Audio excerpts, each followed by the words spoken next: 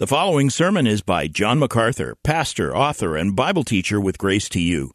If you've never contacted Grace to You, we want to send you a free booklet by John titled Defeating Discontentment. It gives you 7 practical principles that will help you face setbacks and difficult circumstances and experience contentment even when life turns upside down. Request your free booklet titled Defeating Discontentment by writing to defeating@gty.org. That's defeating@gty.org. This offer is good in North America and Europe through June 2024. And now, unleashing God's truth one verse at a time, here is Grace to You Bible teacher John MacArthur. Let's open our Bibles to Luke chapter 2. Luke chapter 2. We have gone through the first 20 verses of this wonderful chapter, which details for us the birth of Jesus Christ, God in human flesh, the Messiah, the Savior of the world. And you know, we're so very familiar with the story of the birth of Jesus, familiar with Joseph and Mary, familiar with Bethlehem, familiar with shepherds, angels, a manger, a stable. Those are very familiar parts to the story. And Luke has taken us through those familiar elements. And were we to study the Gospel of Matthew, we would meet some more familiar elements that Luke doesn't bring up, such as the wise men. Luke doesn't tell us about the wise men, but Matthew does, and those mysterious and wonderful men from the east who followed the star looking for the great king that had been born, that incredible account of their arrival and the gifts of gold and frankincense and myrrh. And then there was the wonderful and fascinating story of Herod, who, hearing about the birth of the rival king as he saw him, and decided that he had to save his own throne, and so he massacred all the little baby boys in the area. Matthew tells us about that familiar story. And then there is the very brief account of the family of Joseph and Mary and the baby Jesus fleeing for their lives into Egypt to be protected from Herod.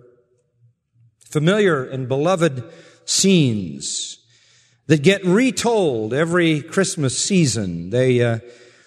They sort of go into an 11-month fade every year, and then they're brought back to vivid color around Christmas season, and we hear them oft repeated, and all their beauty and wonder is restored for us in the vivid color of the retelling. Those are very familiar stories. Far less familiar, however, is the account that we're about to read in Luke. And for that, we are the poorer, frankly. As a kid, growing up, I have memories of just about all of the elements of the Christmas story that I've mentioned to you. In fact, I was in a number of Christmas pageants, which sort of find a vivid place into your mind, often because your mother took pictures and keeps showing them to you through the years, and so the memories are kind of cemented. We are familiar with the things I've mentioned, the wise men and the shepherds and Herod and Bethlehem and all of that. But perhaps not familiar with 2 names with which we should be familiar, Simeon and Anna. I don't really remember, as I look back in my childhood, ever giving thought to them or hearing anything about them. And yet they play an absolutely critical part in the whole scene of the arrival of the Son of God and the Savior of the world, the Lord Jesus Christ. They are far less familiar to us. And their story doesn't get told very often and rarely ever gets repeated around Christmas season. It seems like the wise men are more dramatic and the shepherds and angels are more dramatic. And certainly the story of Herod is dramatic and deadly. But what we see here from verse 21 to verse 40 is drama at its highest level. It is impactful. It is critical, essential testimony to the identity of Jesus Christ. There is a principle that is woven into the fabric of our lives, and it starts out in the Bible, back in Deuteronomy, and it's this principle. Any testimony should be confirmed in the mouth of 2 or 3 witnesses. Even today, in the jurisprudence of Western civilization, a story corroborated by 2 or 3 witnesses is considered to be credible and believable and true. That goes back to that biblical affirmation. That testimony had to be confirmed in the mouth of 2 or 3 witnesses. And the testimony of Luke has been that Jesus has been born Son of God, Son of Man, Son of Abraham, Son of David. The testimony has been born that Jesus came into the world as a child of a virgin, having no human father, being fathered by God Himself through the power of the Holy Spirit, being planted in Mary's womb without a human father, thus the child born of a virgin. And Luke has given testimony to the fact that this child is God in human flesh, that this child is the eternal King who will reign on a throne forever and ever, that this child is the Savior of the world. This is the child who will save people from their sins. This is the singular and the greatest child ever to be born in the history of the universe. That testimony needs to be confirmed. And so Luke, in this section, brings in the testimony of witnesses. First, there is the testimony of Joseph and Mary, the parents' testimony. Secondly, there is the testimony of a man named Simeon. And thirdly, there is the testimony of a woman named Anna. And finally, there is the testimony of God Himself. 4 testimonies are given. The testimony of his parents, the testimony of Simeon, the testimony of Anna, and the affirmation and testimony of God Himself as to the identity of this child. And so the passage confirms the credibility of Luke's account that this child is indeed the Messiah, the Son of God, the anointed Christ, and the Savior of the world. Now, there's something you want to know about a witness. There's something you want to know about someone called to testify. You want to know that they're honest. And so you want some indication of their character. Luke is careful in this passage to let us know that the witnesses that are called to give affirming testimony to Jesus Christ are righteous people. They are credible witnesses because they are righteous. Their testimony we can believe because of the character of their lives. And so we find here that Luke majors on letting us in on the character of all of these witnesses.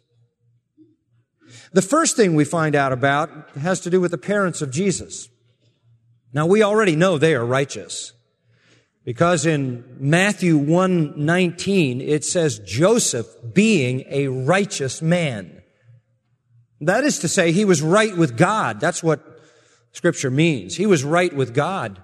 Joseph was one of a small remnant in Israel. He was just a boy, 13, 14 years old when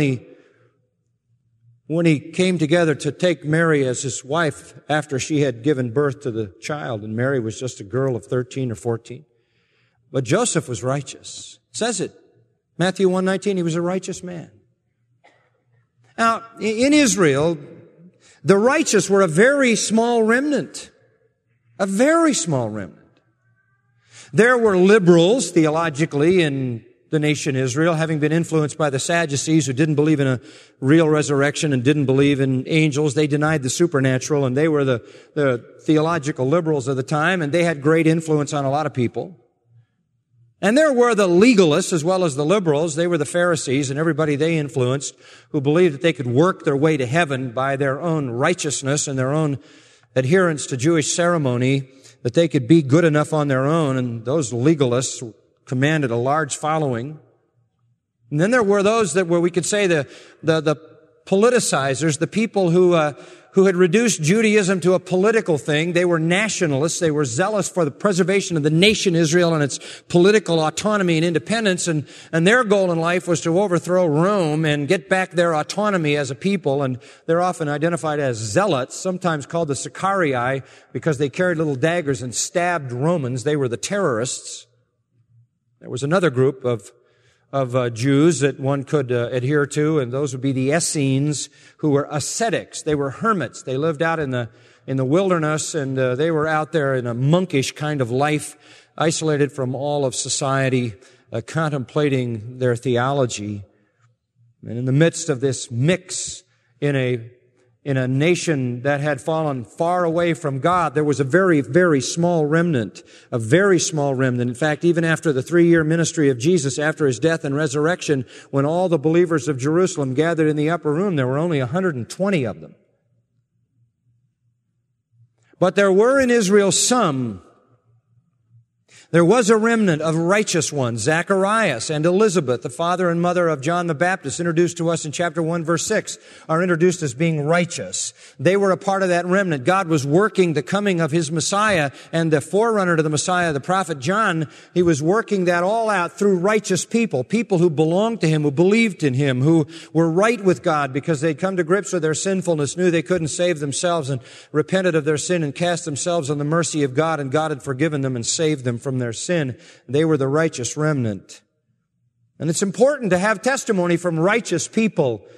And first of all, we find that Joseph and Mary were righteous, and the evidence of that comes because it is said of Joseph that he was righteous, Matthew 1:19. And secondly, we know that Mary was righteous because of what came out of her mouth in chapter 1, verse 46. She said, "My soul exalts the Lord, and my spirit has rejoiced in God, my Savior." God was her Savior. She too was a righteous girl. Their commitment to God, the devotion of their lives is indicated. Let me show you how it's indicated. It tells us in verse 21 here that they circumcised Jesus. Now that according to the law. That according to the law of God. They followed the law. It tells us in verse 22 that according to the law of Moses, they brought Him to Jerusalem to present Him to the Lord.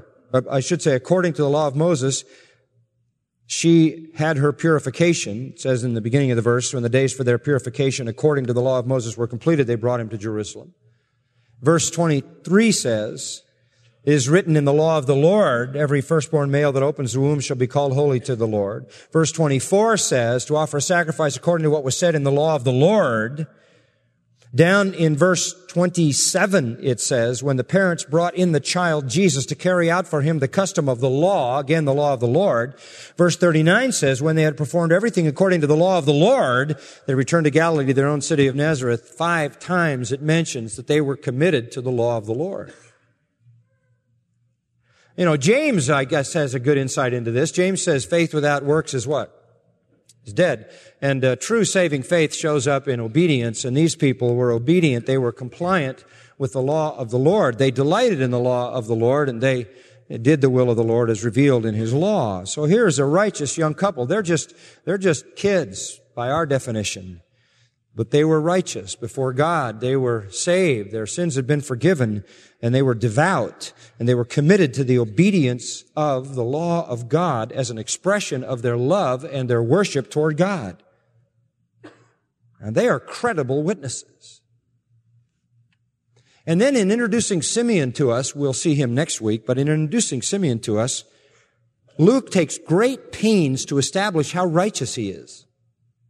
And then introducing Anna to us, the way Luke introduces Anna, we can't imagine that there was any woman in all of Israel who was as righteous as Anna was. And of course, the 4th testimony is given by God, who is righteous in His nature. So what you have here is confirming testimony by parents, Simeon and Anna, and then a final word from God Himself is indicated here.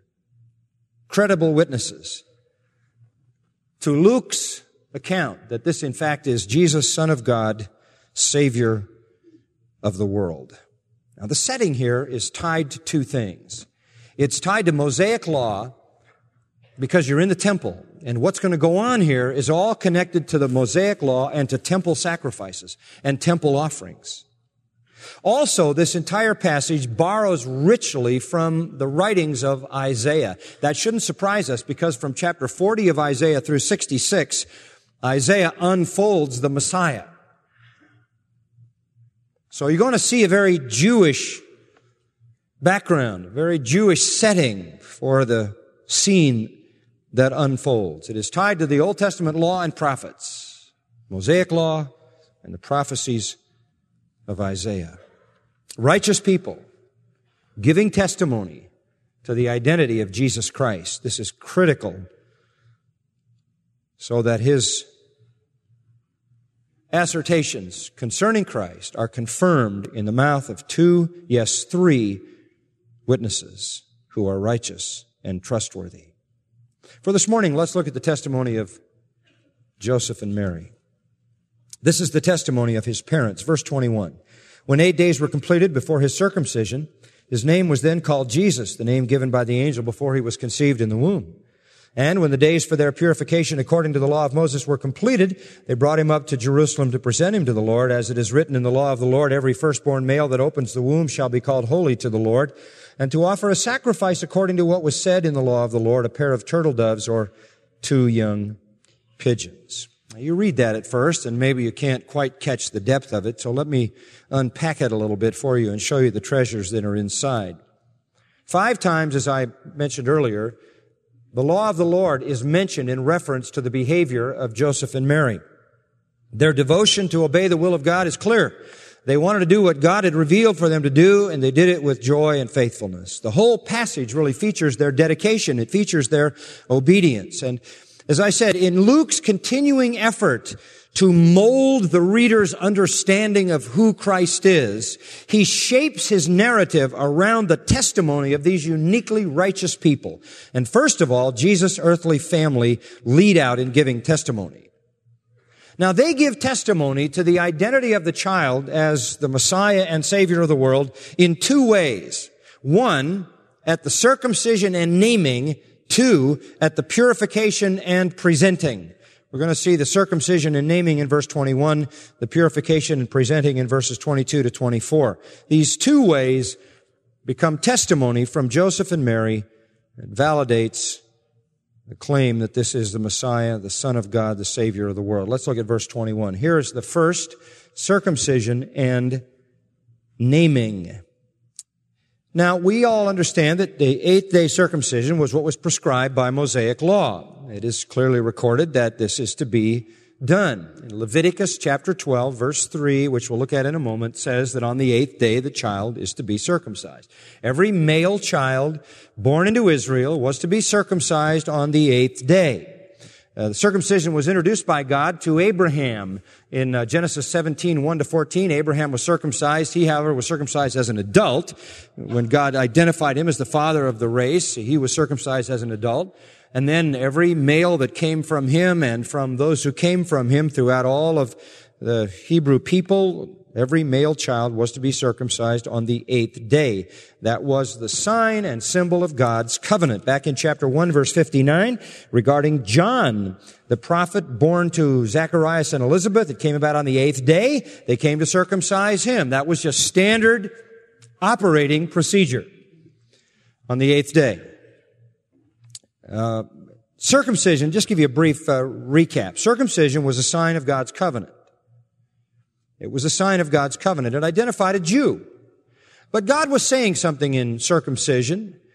In the cutting away of that skin, God, first of all, was doing something physical. He was protecting the Jewish man from passing on infections and bacteria to his wife. That's why in ancient times, not today because we have so much hygiene, but in ancient times, Jewish women had the lowest rate of cervical cancer in the world, and it was better when men and women came together, circumcised in terms of cleanliness and protection than not. And therefore, God preserved his people that way. He was definitely committed to preserving his people since they are at the center of redemptive history clear to the end of the world. And so God protected them, and that was one way physically that God protected them from illness. He also protected them, of course, by giving them monogamous laws and calling for their purity and sanctifying one man, one woman for life so that they were not subject to the devastating plagues of venereal disease which destroyed whole peoples. But circumcision was more than a physical protection. It was a symbol of a need for spiritual cleansing, and that's why the Bible talks about circumcise your hearts. God was showing them through this symbol that they needed to be cleansed because they not only passed on sin potentially physically, they passed on sin heart to heart, soul to soul. When they had a child, they got a sinner because they were sinners. They needed a cleansing at a deep, deep level of their souls. That's why God said, circumcise your heart, circumcise your heart. Every circumcised male child then, every time that operation took place, it was a symbol of how deeply sinful people were and how greatly they needed a heart cleansing. If you look at Judaism, just look at Judaism. The message that God was sending to His people was about their sin. You could take the law of God, and all the law of God did was break them and crush them. The law of God laid out before the Jew rendered him a sinner. And last Sunday night we talked about the Sabbath. Okay, the Jew would look at the Sabbath, which is the fourth commandment. Remember the Sabbath day to keep it holy. And when he looked at the Sabbath in the middle of the Decalogue, the Ten Commandments, he would focus on that Sabbath. He would not work. He would not leave his house. He would not cook anything, not carry a load, not do anything, but he would sit. He would contemplate that day. And as he looked at the law of God and as he considered the worship of God, what he would become aware of was that everything above the fourth commandment, 1, 2, and 3, had to do with God. Everything below had to do with man. And he would look at that day and he would remember that day in the middle of the Decalogue, look up and see how he had violated all the laws against God, look down and see how he had violated all the laws against man. In other words, he'd sinned against God, he'd sinned against his fellow man. So the Sabbath then became a contemplation point for violation of the law of God. He would then look at the whole complexity of the law that sort of came out of the Ten Commandments, and he would realize how he had violated that law as well. The Sabbath day then became a day for man to contemplate his sinfulness. On top of the Sabbath day, every seventh day, there were Sabbaths and Sabbaths and Sabbaths, all kinds of Sabbaths. Every time there was a feast of Passover, every time Yom Kippur came, the Day of Atonement, Rosh Hashanah, every time there was a Feast of Lights, every time there was a Feast of Tabernacles or Booths, every time there was Pentecost, there were many other things. There all of those Sabbaths that came and just cluttered the calendar were times to contemplate God. And in contemplating God and His commandments, you contemplated your own sinfulness and how you'd broken the commands that related to Him and broken the commands that related to men. And then life was just filled with that contemplation. On top of that, life was a bloody mess because all those violations called for sacrifice. That's why we've said that priests were nothing but butchers. They were, chin deep in blood, slaughtering animals, because sin just kept coming, and with it came sacrifice. And the whole of Judaism, the whole of Judaism was one massive effort on God's part to call those people to a recognition of how sinful they were. Every time a baby was born into the world, circumcision on the eighth day was a reminder of the depth of sin, that they were so deep in sin they needed a cleansing at the deepest level. Everything that happened in their life. You just take Judaism, lay it out, and what you've got is a system designed to make people feel the burden of their sinfulness. And by the time you get to the time of Jesus, you've got only a few honest, righteous Jews who are willing to think like that. And the rest have fired off into one or another direction. You've got the liberal ones who don't even want to think about the letter of the law. You've got the Pharisees, the legalists, who have exchanged the heart for the head, and it's all external and none of it's internal. You've got the politicizing zealots who've just abandoned all of that and gone for a political end, and you've got the Essenes who are out there contemplating their navel, trying to think themselves to a higher level, and are not concerned with the obedience to the law of God in Scripture. Same thing today. You've got a very small little group of righteous Jews today. Most Jews are either what you'd call liberal Jews or quote-unquote conservative Jews or Reform Jews. Very few Orthodox who are careful and thoughtful about the law of God. And there are among them very few who really believe God and know God through their Messiah. But the whole Jewish system, I know why there were liberal Jews then, and I know why there are Reformed Jews and conservative Jews today, because they want to keep the traditions of Judaism they're comfortable with, but you can't keep Judaism in its biblical form without constantly facing your sin. That's why it's not popular. It's fine to be a traditional sort of ethnic Jew, but let's not get carried away. If you buy the whole system, you're literally swept away in your sinfulness. That's its intent. And you can avoid it a lot of ways. You can become a Pharisee and content yourself with your externals. That doesn't please God. Or you can just run from it, become a liberal like the Sadducees did, bail out altogether and question whether the Scripture is even the Scripture. There's a lot of popularity in hanging on to the ethnicity and some of the cultural aspects and traditions of Judaism. But I can understand why they want to shed Judaism as a system, because it's relentless in hammering home the sinfulness of sin.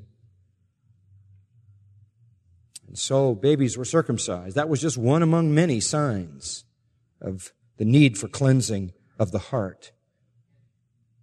Now the question could be asked, but why circumcise Jesus? Because he didn't need his heart cleansed. That's right. He was holy, harmless, undefiled, and separate from sinners, it says in Hebrews. He didn't need his heart cleansed from sin. He was sinless. He was numbered with the transgressors, it says in Isaiah 53:9, even though there was no deceit found in his mouth. In fact, that when he died on the cross, he was bruised for our iniquities, punished for our transgressions. He is called in 2 Corinthians 5:21, him who knew no sin. He is absolutely sinless. So why was he being circumcised?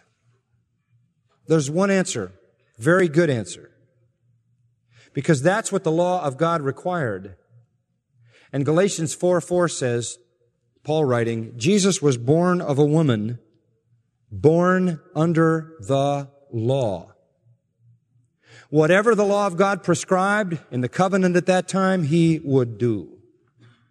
I could understand if his parents said, this is God in human flesh. And I wonder what it was like.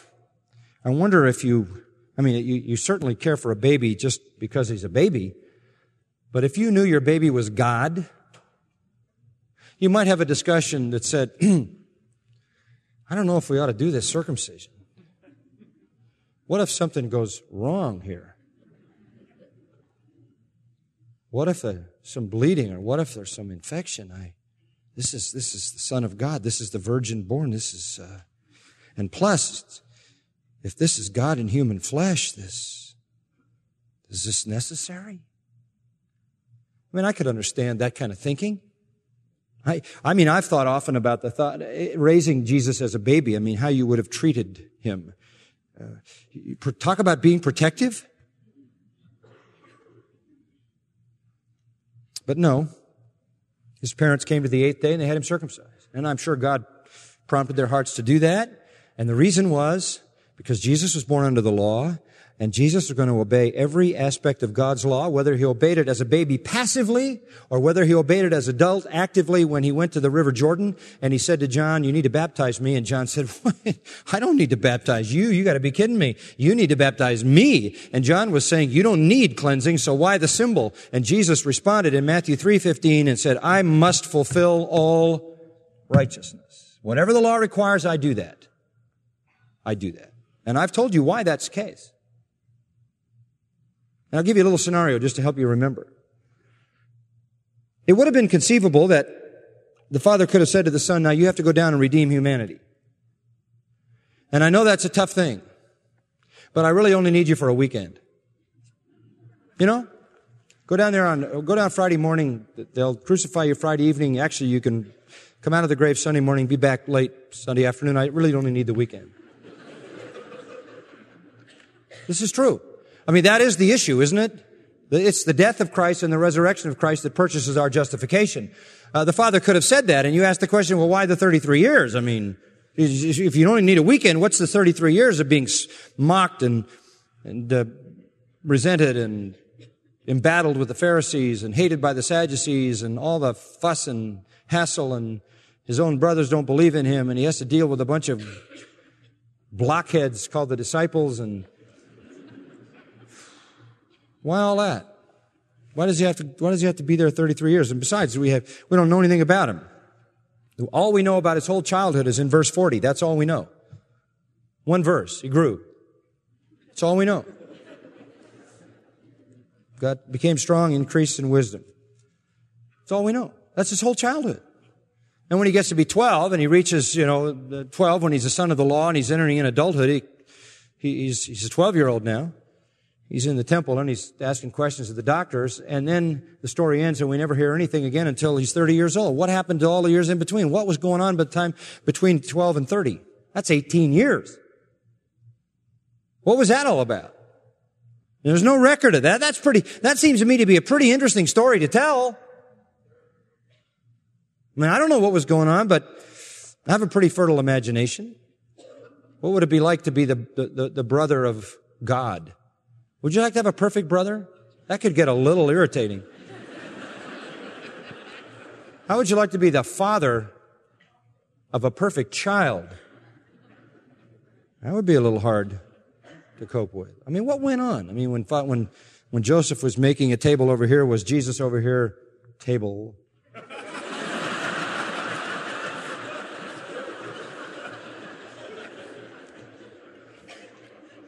Did he ever have to remake anything? That's interesting to think about it. I can't give you any answer because there's no record of it. So you say, why all these 33 years? What's it for? You don't even report on it. You don't even tell us anything about it. Why is it there? Answer, listen carefully. Because he had to live an entire righteous life. He had to come into this world and live as a child, as a young person, and as an adult under the law so that he could live a perfect life, an entire perfect life, into his adulthood, an entire perfect life. Why did he have to do that? So that perfect life could be credited to your account. You see, in the doctrine of substitution on the cross, God treats Jesus as if he lived your life so he can treat you as if you lived his. And there has to be a perfect life to be put to your account, and his is it. That's why he was circumcised, and everything else.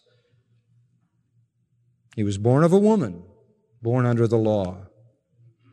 And his parents took him and they had him circumcised. Now, at the point they had him circumcised, it says his name was then called Jesus. Apparently, it was that circumcision that they did the official naming. They called him Jesus. That wasn't a hard choice to make. That was the name given by the angel before he was ever conceived in the womb. You remember that Joseph is approached by an angel. And the angel says when the child is born, Matthew 1:21, call his name Jesus, for he'll save his people from their sins. Mary is approached by the same angel, Gabriel, and she is told the very same thing. Chapter 1, Luke, verse 31, you're going to bear a son, and you are to name him Jesus. You know what Jesus means? It means Yahweh saves. God saves. God saves. We saw that naming and circumcision went together when John was born back in chapter 1, verse 59 to 63. Here we see it again. That was the Jewish custom that occurred at the same time. And so they gave him the name Yahweh Saves. The Old Testament equivalent is Joshua. You can read Numbers 13 around verse 16 where it says Joshua's name was changed from Hoshea to Joshua, and he was named Jehovah Saves. And it's that same name. And Joshua was a deliverer, wasn't he? He led the people of Israel into the conquering of the promised land. But this is a greater deliverer than Joshua. This is the Savior. Jehovah saves. This is God in human flesh. I resent the fact that some people think God is a reluctant Savior. He is not at all. He is by nature a Savior. God, our Savior, who will have all men to be saved and come to the knowledge of the truth. God who is not willing that any should perish, but all should come to repentance. God who is the Savior of all men, especially those who believe. It is not foreign to the nature of God to save. And one of the great travesties that's perpetrated upon the world of Christianity today has been perpetrated through the centuries by the Roman Catholic Church in saying this. They say that God is a reluctant Savior. God is a tough guy. God is a hard guy. He's full of justice and wrath and vengeance and fury and anger, et cetera, et cetera, et cetera. And you don't want to go to Him. You don't want to go to God. You don't want to ask God for salvation because He really might refuse you. Jesus is not quite as tough as God, but He's still pretty tough. You really don't want to go to Jesus because you know Jesus can be very firm and very, very strong, and He too pronounced judgment. But if you really want salvation, there's one soft person, one tender, gentle, meek, soft person you can go to. Who's that? Mary. See, and the idea is you go to Mary, and Mary just, she just falls in line because she's gentle and sweet, and she's easily entreated, and you go to Mary, and then you tell Mary this. You say, Hail Mary, full of grace, plead for us sinners now in the hour of our need. And so you get Mary on your side, and she goes in, and she tries to soften up Jesus, and the theology is that Jesus can't resist his own mother, so he caves in, and he pleads with the Father, and God finally caves in, and you can maybe get to heaven that way. But you won't know until you die, and then you might find yourself in purgatory because not enough pleading's been done. So while you're in purgatory, some people up here can light candles and they can keep begging Mary, who keeps begging Jesus, who keeps begging God, until finally after eons have gone by, and maybe somebody else's treasury of merit, some good deeds from somebody else have been stuck in your account, you might get to heaven. And the whole picture is predicated on the fact that God is not by nature a saving God, and that's not true. Jeremiah 13, you see God, tears running down the eyes of Jeremiah, and Jeremiah is weeping the tears of God over Israel's unbelief. And you go into the Gospel of Matthew and you see Jesus sitting over the city of Jerusalem, and he's weeping the tears of God as they run down his cheeks, and he's saying, I wanted to gather you, but you wouldn't do it. There is no religion in the world with a Savior except Christianity. All the gods of the nations are either apathetic or hostile. Our God is the kind of God depicted in the prodigal son story. When the sinner comes home, when the son comes back, the father doesn't say, you're not getting in here that easy. You kidding me? Look what you've done. You've been out there messing around, doing all that stuff, wasted your opportunity. Don't expect to come back here and get what you might have had if you'd have been obedient. That's not the way it goes at all. What happens? The son is coming. The father sees him afar off, runs out there as fast as he can, falls on his neck, starts kissing him, calls for the ring to put on his finger, the best robe to put on his body, and the biggest party they've ever had. That's the attitude of God toward a penitent sinner, because God is by nature a Savior. Jehovah saves. And if you have any question about that, then remember Jesus' words, I have come to seek and to save that which was lost. That's the nature of God. And so you name him Jesus because it's his nature to save. They knew who this child was. They circumcised him because that's what the law required, and they named him because that's what the angel required. And they therefore give testimony to the fact that this is Jehovah who saves, God in human flesh. They knew he was the Son of the Most High God. Mary had been told that by Gabriel. They knew the child was God in human flesh, and they knew he was the Savior, and that's how they named him. And there is affirming testimony to who this child was by this righteous young couple. There's a second part of that testimony. It starts in verse 22 and goes to verse 24. This is really fascinating. And when the days for their purification according to the law of Moses were completed, they brought him up to Jerusalem to present him to the Lord. Two words there, purification and present. The first testimony came in circumcision and naming. The second comes in purification and presenting. This is a fascinating thing. This too is according to the law of Moses, or as it's called in verse 23, the law of the Lord. Verse 24, the law of the Lord. And verse 39, the law of the Lord. They were just functioning according to the law and beyond, as I'll point out. Now it says when the days for their purification according to the law of Moses were completed, they brought him up to Jerusalem to present him to the Lord. Two things had to happen in Jewish law. First of all, a mother who had borne a child had to go through a purification ceremony. Secondly, any firstborn child had to be given to the Lord. Didn't have to go to the temple to do it. That was over and above, and I'll explain that. But those two things had to happen. There had to be a purification and a presenting.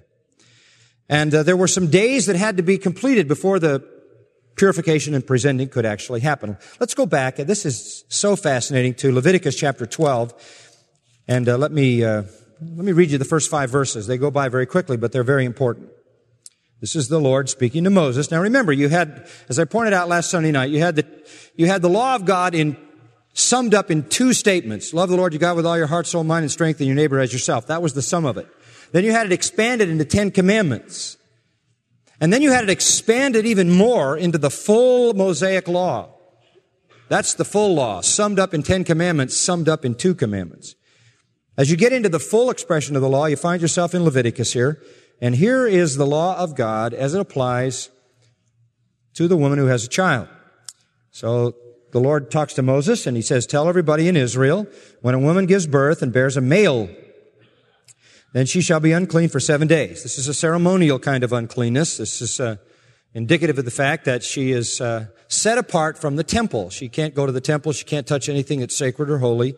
Again, it's just another, people are having babies all the time. This was another good way at a very joyous moment, at a very wonderful moment, to remind people that they were still sinful, that the woman was sinful, she had produced a sinful child, that the child being circumcised was, in the case of a boy, sinful and would pass on his sin to the next generation. Everything that happened in their life had these kind of things attached to it to keep throwing in their face the sinfulness of sin, to drive them to the place of penitence where they'd fall on their face before God and seek His forgiveness.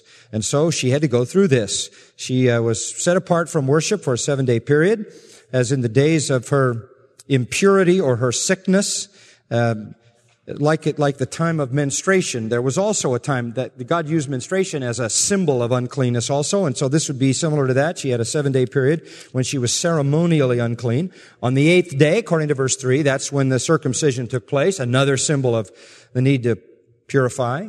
And then after the 8th day, she should remain in the blood of her purification 33 days. So there's a certain impurity that she bears for 33 days.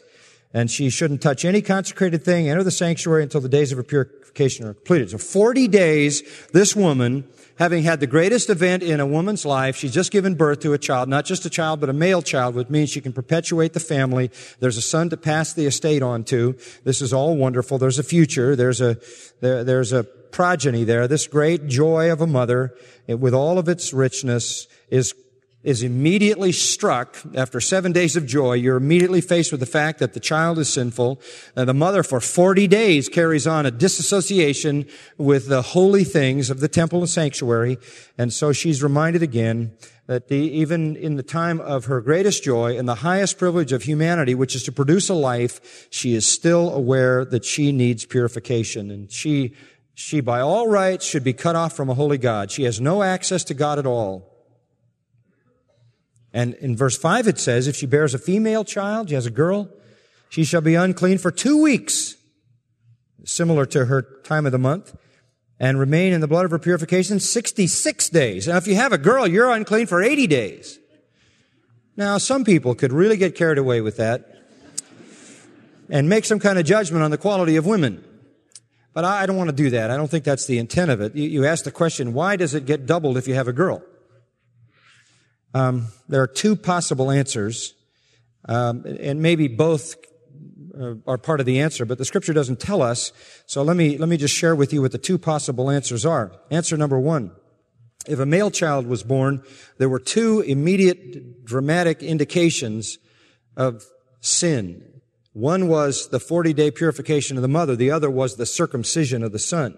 But in the event of the birth of a woman, of a girl, there was no circumcision. It may well be that for the sake of emphasis, the Lord chose another 40 days to sort of make up for the symbol of circumcision by adding another 40 days of impurity to the woman. So if you had a girl, you really were cut off from association with the holy things and with the temple for 80 days. And that is a long time. That's nearly 3 months when you obviously would have fellowship with the people and all of that, but you couldn't go to the court of the women. You couldn't go and engage yourself in the worship. You were sort of stuck there, aware of the fact that you were ceremonially, it doesn't mean you had to abstain from relationships with your husband. That has been taught by some people, and that is ludicrous.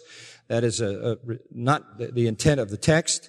It simply intends to say that you have to realize that sin has cut you off from God. And that was the situation. So Mary has had a male child. So 40 days have passed, back to Luke 2.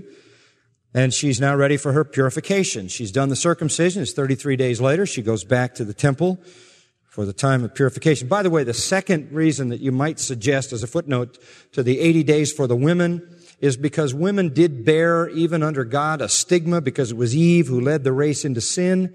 And the woman would be, according to the words of 1 Timothy 2:14 and 15, delivered from that stigma by childbearing. The woman Eve led the race into sin. A woman can have a child and raise that child in a godly way and be saved from that stigma by rearing a godly child, according to 1 Timothy. Perhaps because of that stigma of having led the race into sin, there's an extra 40 days. You could take either of those choices. I lean toward the fact that maybe the extra 40 days takes the place of the circumcision that the girl doesn't have to find another way to emphasize the sinfulness of sin. Now, Mary comes and comes for their purification. Their is used simply because the little family comes. And they're part of this too, because it's changed their life.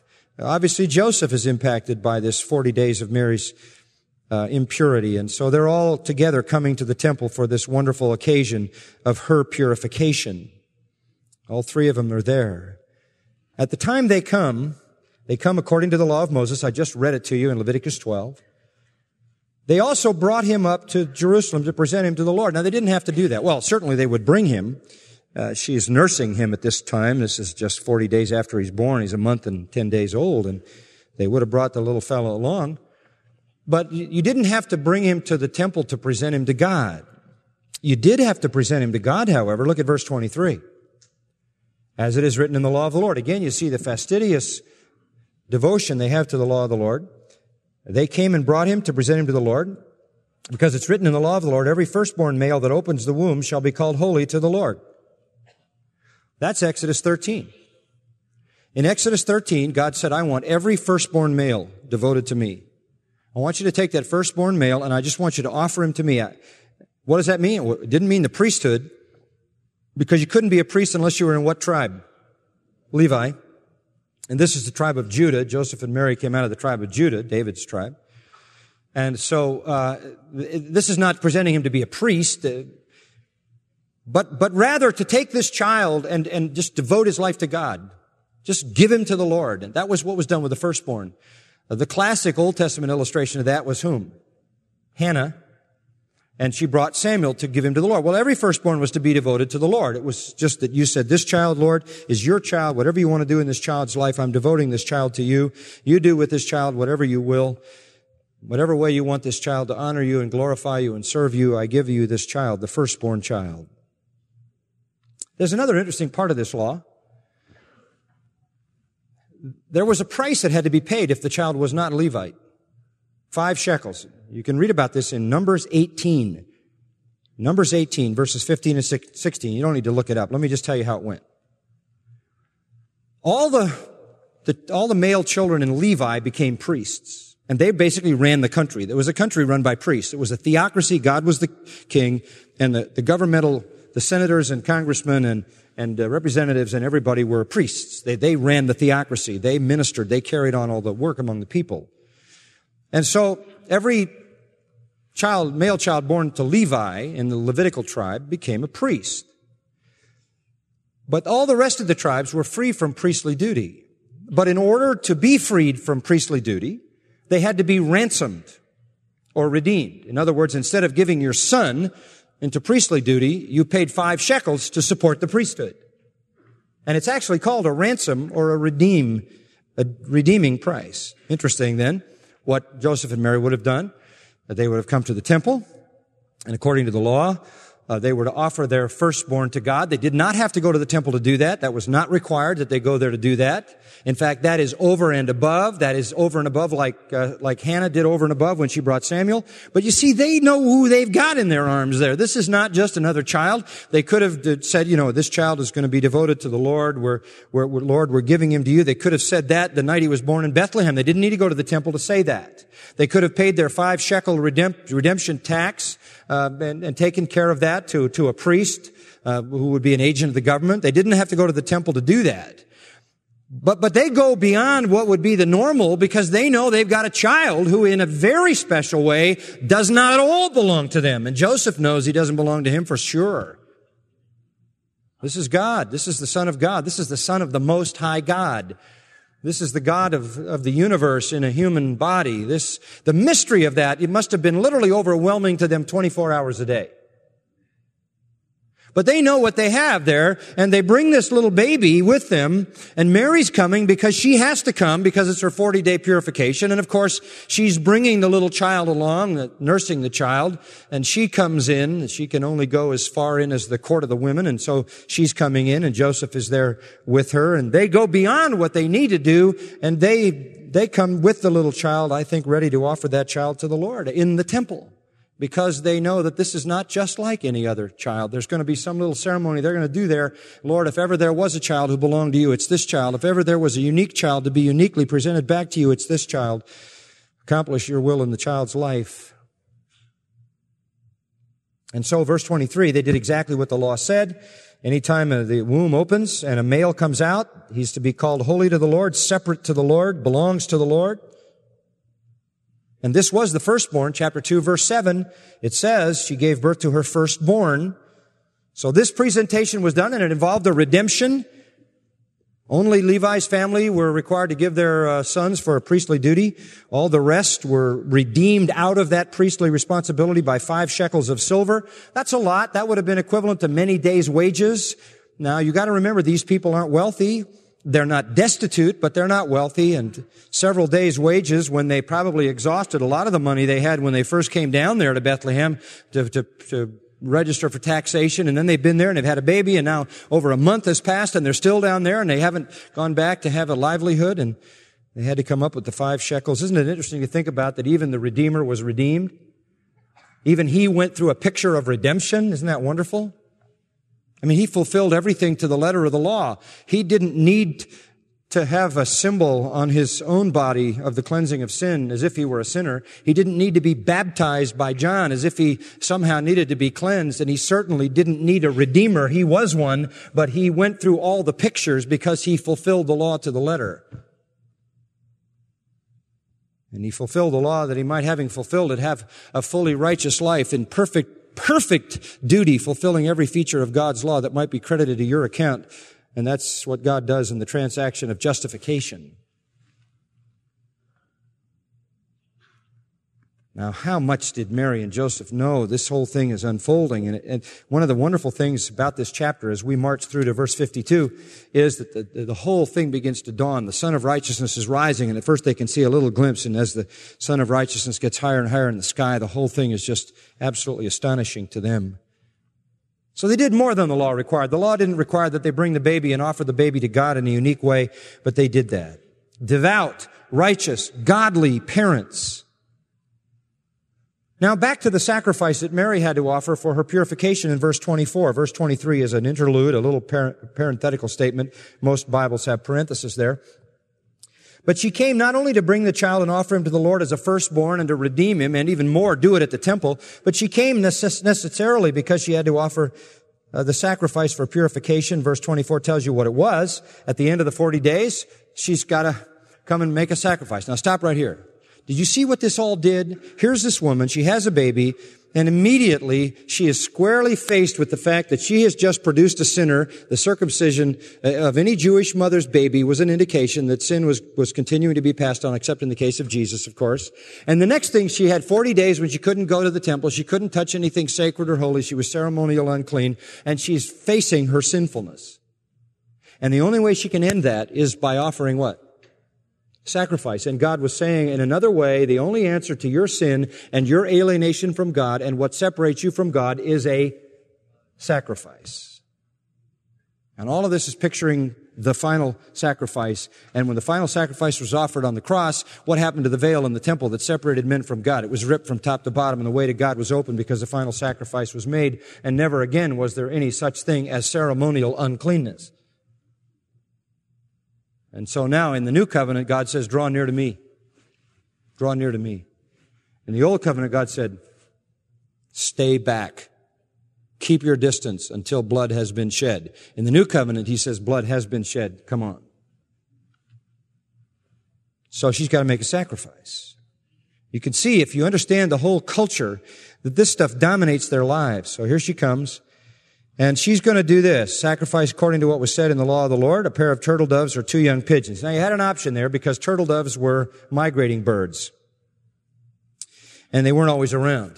Everybody knows pigeons are always around.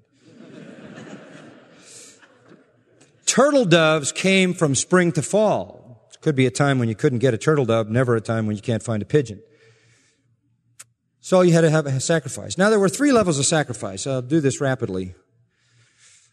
The first required sacrifice, let's go back to Leviticus 12, right where we left off in verse 6. Still talking about this woman who had the baby, the male child or the female.